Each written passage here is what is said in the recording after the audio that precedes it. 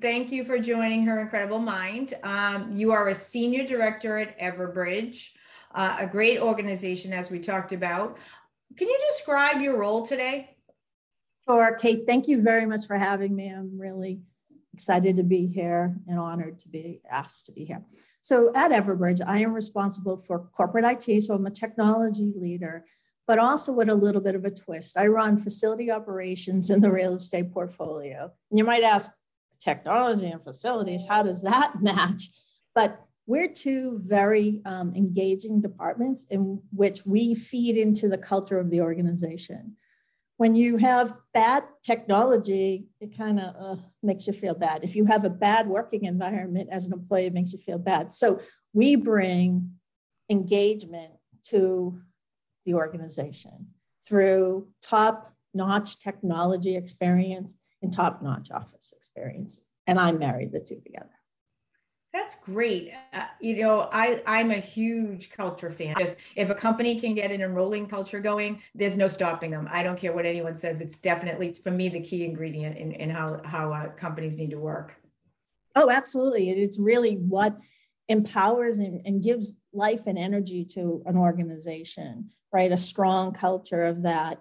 And, it was that people thought IT, oh, your back office, you don't really participate. And that is so not true. We are partners with the organization, and it is through technology decisions and services that we bring can really empower the organization and move them forward. And the same thing with facilities. Keeping employees happy and productive is wonderful. I remember recently, an attorney of ours was in the office, and she was pulling a very late night.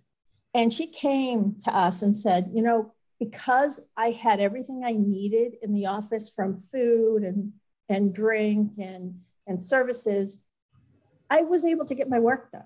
I didn't have to worry about, oh my God, I have to go get some dinner somewhere, or I was grumpy because I was starving. She said I had everything I need. So that was impactful because she was able to meet a deadline and really get something done, that she had to get done.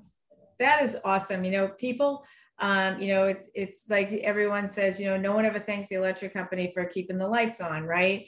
And I think that in your situation, what's great is that you're creating the foundation of the company, right? You're creating that backbone of culture where people feel supported.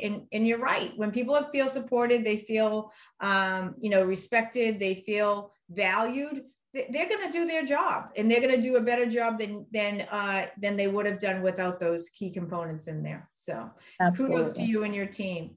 So how did you decide on your role today? So I have always been a traditional IT infrastructure person, but I've always seen the collaboration that had to go along with facilities. I mean, I remember early days in my career, fighting with facilities over a placement of an IDF closet for a network that was going in, and really having to partner with them. I remember doing, we did countless office builds, and you yourself did a building build, and IT was always the last to be brought to the table for its needs. So when Everbridge approached me with an opportunity of really leading both teams, I jumped at the chance because I saw the value that the two could be, bring synergy to each other. And IT helps facilities by introducing and securing all those Internet of Things that facilities have, the wireless thermostats, the bevy machine that is, put on the network, or the coffee machine that's put on the network. All these things, when you have facilities, doesn't have to approach them alone.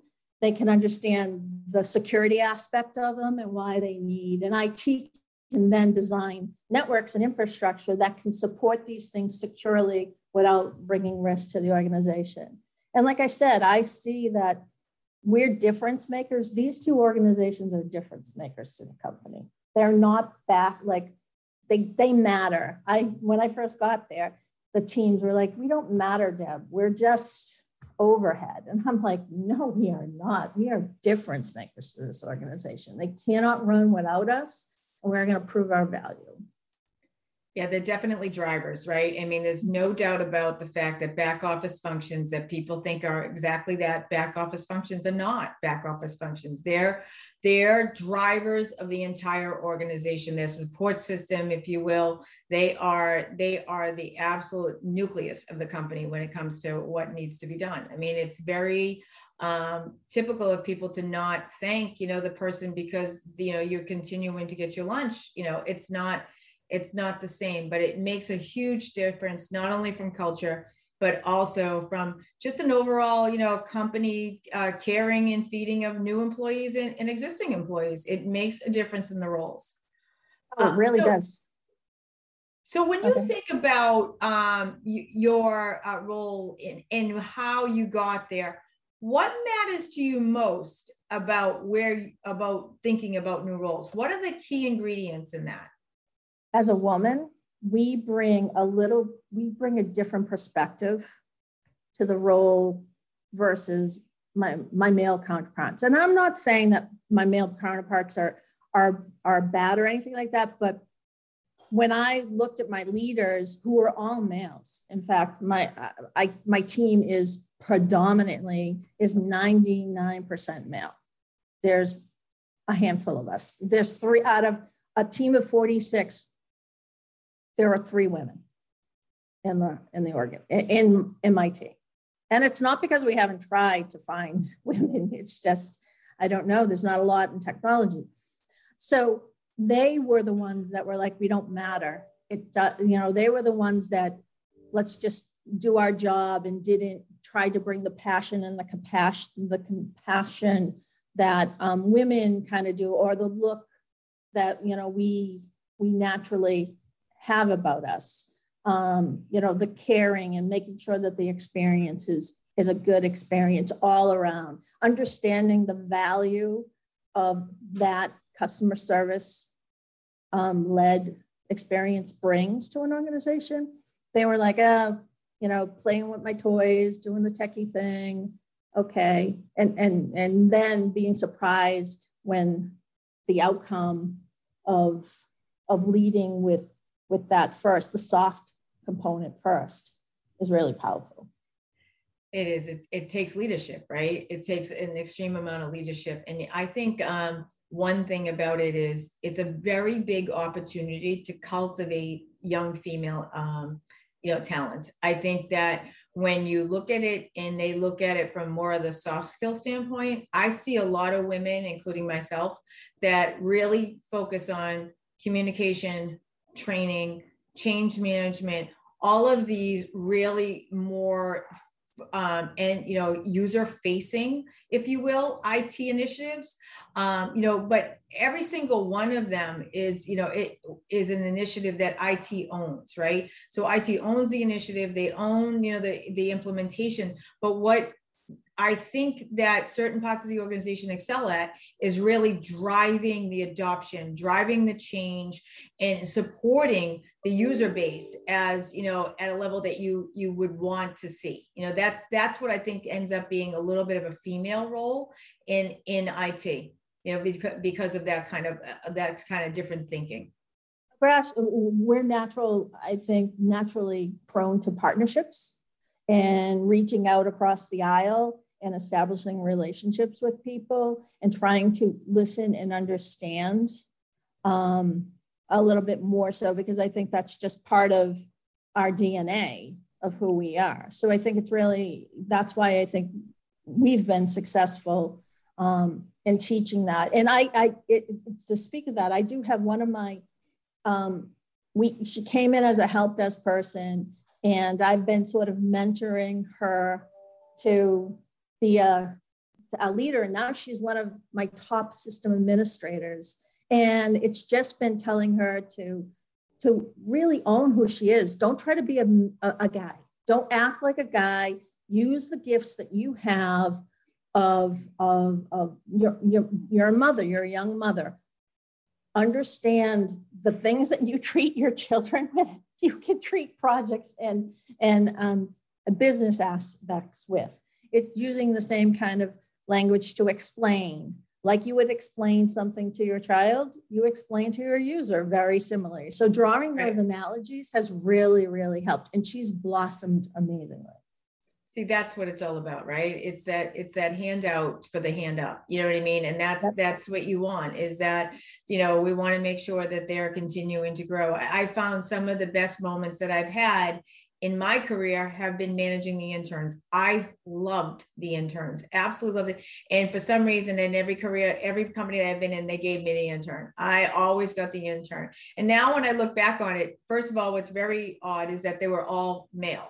But it's funny when I look back on it, till this day, they are people that stay connected to me.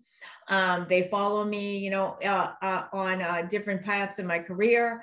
I've reached out to them when they've had a win or a loss, you know what I mean? And really kind of to keep that role. And I think that's part of the rewarding part of being a leader, right? Because the rest of it just kind of goes by the wayside. You go from one program project to the next. It's the relationships that you build and the leadership that you bring that people remember, and so do you. Yeah, absolutely. So many of us have taken a path that we didn't think that we would take. Is this what you've always wanted to do? Or just, you know, like many of us women, we tend to, you know, switch lanes or decide on a new career? So how I got into IT is kind of a funny story. So I came from a military family background. My dad was in the Air Force, 37 years in the Air Force. And in our high school, the military would give you a test. And my test came back, computer science or nuclear submarine. And my father was like, yeah, look in this computer science thing, because this nuclear submarine is not for my daughter. So I was like, okay. That's awesome. And I went to school. I went to Suffolk University. It was their first year of having a computer science program. And the very funny thing was, when I went in, it was a lot of programming. And I was like, ew, I don't like this. I like to talk to people. I like to be engaging. I'm not going to sit here and do this. And then I found a course on microcomputers. It was a PC course, right? And I was like, oh, people are going to use this. People are going to need help with this. This is, you know, and so I sort of forged direction. I was on a council at school, and I was able to sort of guide curriculum and told the university that, yeah, this programming thing, but there's also going to be this support infrastructure that's needed to help users. I mean, I volunteered in the computer lab and was helping users. I said, so we should really start thinking about career options in that vein. And that's sort of how I wound up in it. I did a stop in security because throughout my career, I've always loved to test and push boundaries. And see system weaknesses and where, you know, to shore things up. And so I did a stop there. And I think that was valuable because I was able to take technical skills and apply security best practices. And now that enables me to partner with security teams because I understand where they're coming from. And I also understand the technical components from an IT side of things. So it just makes me a better partner. That's great. I mean, I love that journey. Like, I love that, you know, one of the things that I try to focus on a lot in this whole series really is that it's a journey. It truly is a journey. There's no big destination. There's no, you know, there's a lot of stops along the way. There's a lot of successes along the way, you know, but it is a journey. And that is exactly what you're talking about, is that you started in one area, you thought it was what it was, you know, going to be, then you decided to go in a different direction. And that was okay. That you know, you knew where your strong suit was and you capitalized on that, which is great. That's absolutely awesome. So yeah, and it's okay to make mistakes too. And I think I've even taken steps back. And that's all right in order to move forward. I think that's great. I mean, that's great advice, right? Is, you know, it isn't always about the win. Sometimes it's about the reflection, about going back and saying, you know what, that wasn't really the best thing I've ever done. I, you know, need to figure out where I want to be with that. Was that me? Was that the situation? Where am I? You know, and I think that's a huge part of the growth. And like I said, the journey. I think the journey is very, very different for everyone. Yep, I agree. So when you think about your career in general, what obstacles do you think that you overcame? I hate to say this, but that it's so heavily male dominated, and that our perspective is sometimes met with opposition. Mm-hmm. So when you come at a problem at a different angle, a lot of times your male counterparts look at you like, oh, what are you talking about? Are you crazy? I remember one time with the first pandemic, being in a meeting, and it was the H1N1, the pig swine virus or whatever it was called. And I said in a meeting, I said, oh, I think that we're being impacted by H1N1. I think, and they were like, I remember the VP sitting across the table and go, what are you talking about? How do you know this? I said, well, you can tell that the population on the floor is a lot lighter than it's ever been. I said, it's just the office is quieter. There's more people, empty desks.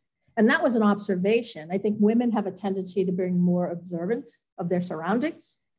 And the guys, didn't see that.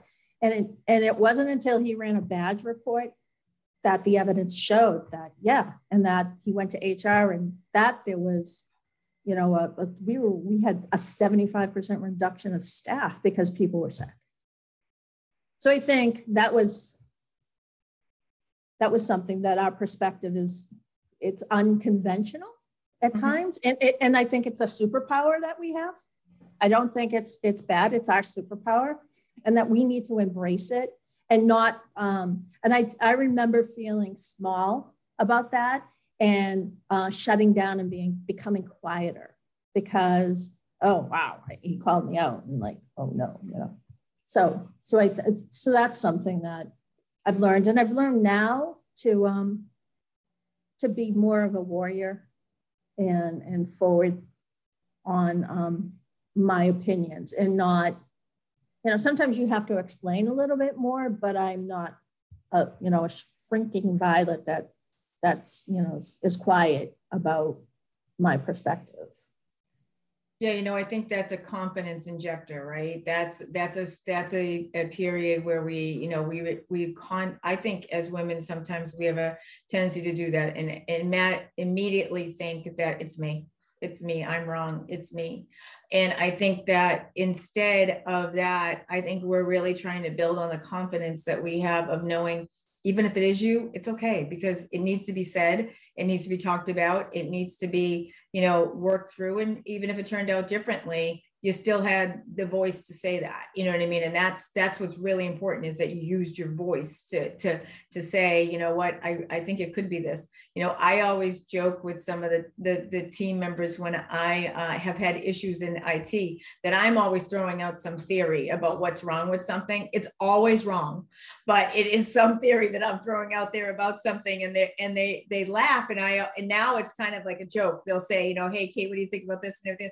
But it actually does spur them to start thinking in other directions. Like they'll start thinking, wow, maybe she might be onto something with that's not right, but it may be this because of that, so sometimes I feel like my input may not be the best, but I hope it helps them with their direction. That's been something that I wanted them to kind of mature on in my organizations.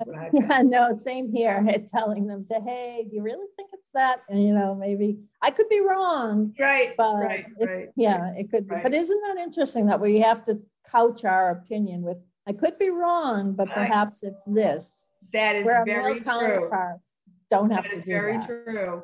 Yes, I wonder. I mean, for us, it's more of a question. For them, for certain other people, it's a statement. And I think that's where I'm trying to get to, is it's a statement. So I'm not there yet. So we'll see if I ever get there. I don't know. We will get there. I think that the younger generation of males and females are going to be more open to each other. Absolutely. And I actually can see that from running these interviews for Her Incredible Minds. We can actually see that it's a different approach, and it's nice to see. It absolutely is, So many of us have had titles, right? And we've had roles in the industries and different industries, et cetera. Do you think your role is different in across any industry? Like in your industry now, do you think your role is different? So I've been really fortunate and blessed to be able to be in multiple industries. I've been in biopharmaceutical, I've been in finance, I've been in leisure and entertainment with Walt Disney World, I've been in manufacturing at Bose Corporation. So I think that technology is needed in every one of those industries, and there's valuable lessons that can be learned from every industry. So you can take lessons from each industry and sort of apply that. So it's always been a learning opportunity for me. So I've never seen this as a pigeonhole. Like, oh, I'm in technology and I am in technology now for a technology company and I can't go to another industry. I have to stay in technology. I think that we can spread our wings and learn the lessons that we've learned and the technologies that we've acquired and implemented and use that across the board. I mean, so I don't know if I really answered your question. No, that was great. That was a great answer. Honestly, that was very good, Deb. So what would you tell your younger self? To not be afraid. To not be afraid and not try to be superwoman, where I had 2 kids and I had to juggle being a parent. I had to juggle the guilt that I had with, oh, I can't be there because I'm focused on my career. My children have grown up to be great adults. Mm-hmm. So, and we still have a great relationship. So I'm like, why was I so pained over this? Mm-hmm. Oh my God, I have to work. When they actually saw a strong mother. They saw a strong woman that took care of not only herself, but them. So I think I would just tell my younger self to breathe. Okay. It's and find your voice, keep your voice, and don't let people shut you down. That's great advice, Deb. That was really, really well done. Thank you. So if you had to give advice to yourself as a younger person, what would you say? Would it be very similar to that? Yes, it would be. I love the, don't lose your voice, because you absolutely have to keep your voice. And we do doubt ourselves. What's very interesting about, our careers, you and I have been in the same company together, we've worked together. My daughter it's very interesting to see her with me, because sometimes, people will come up to me and say, oh, your daughter was telling me that you do this. Or your daughter was telling me to do that. I think it's very interesting that they've actually kind of gravitated to that naturally. Like there's no other way that she thinks about me other than, my mom does both. She's my mom and she's working and she's doing this, and not that, being a mom isn't a full-time job, definitely. But I'm just saying that that's something where it's funny that she doesn't see the difference. She just sees it as one, which is neat, kind of neat. So yeah, that's great. And so many times I know that early on in my career and with my kids, the schools were not supportive of working mothers.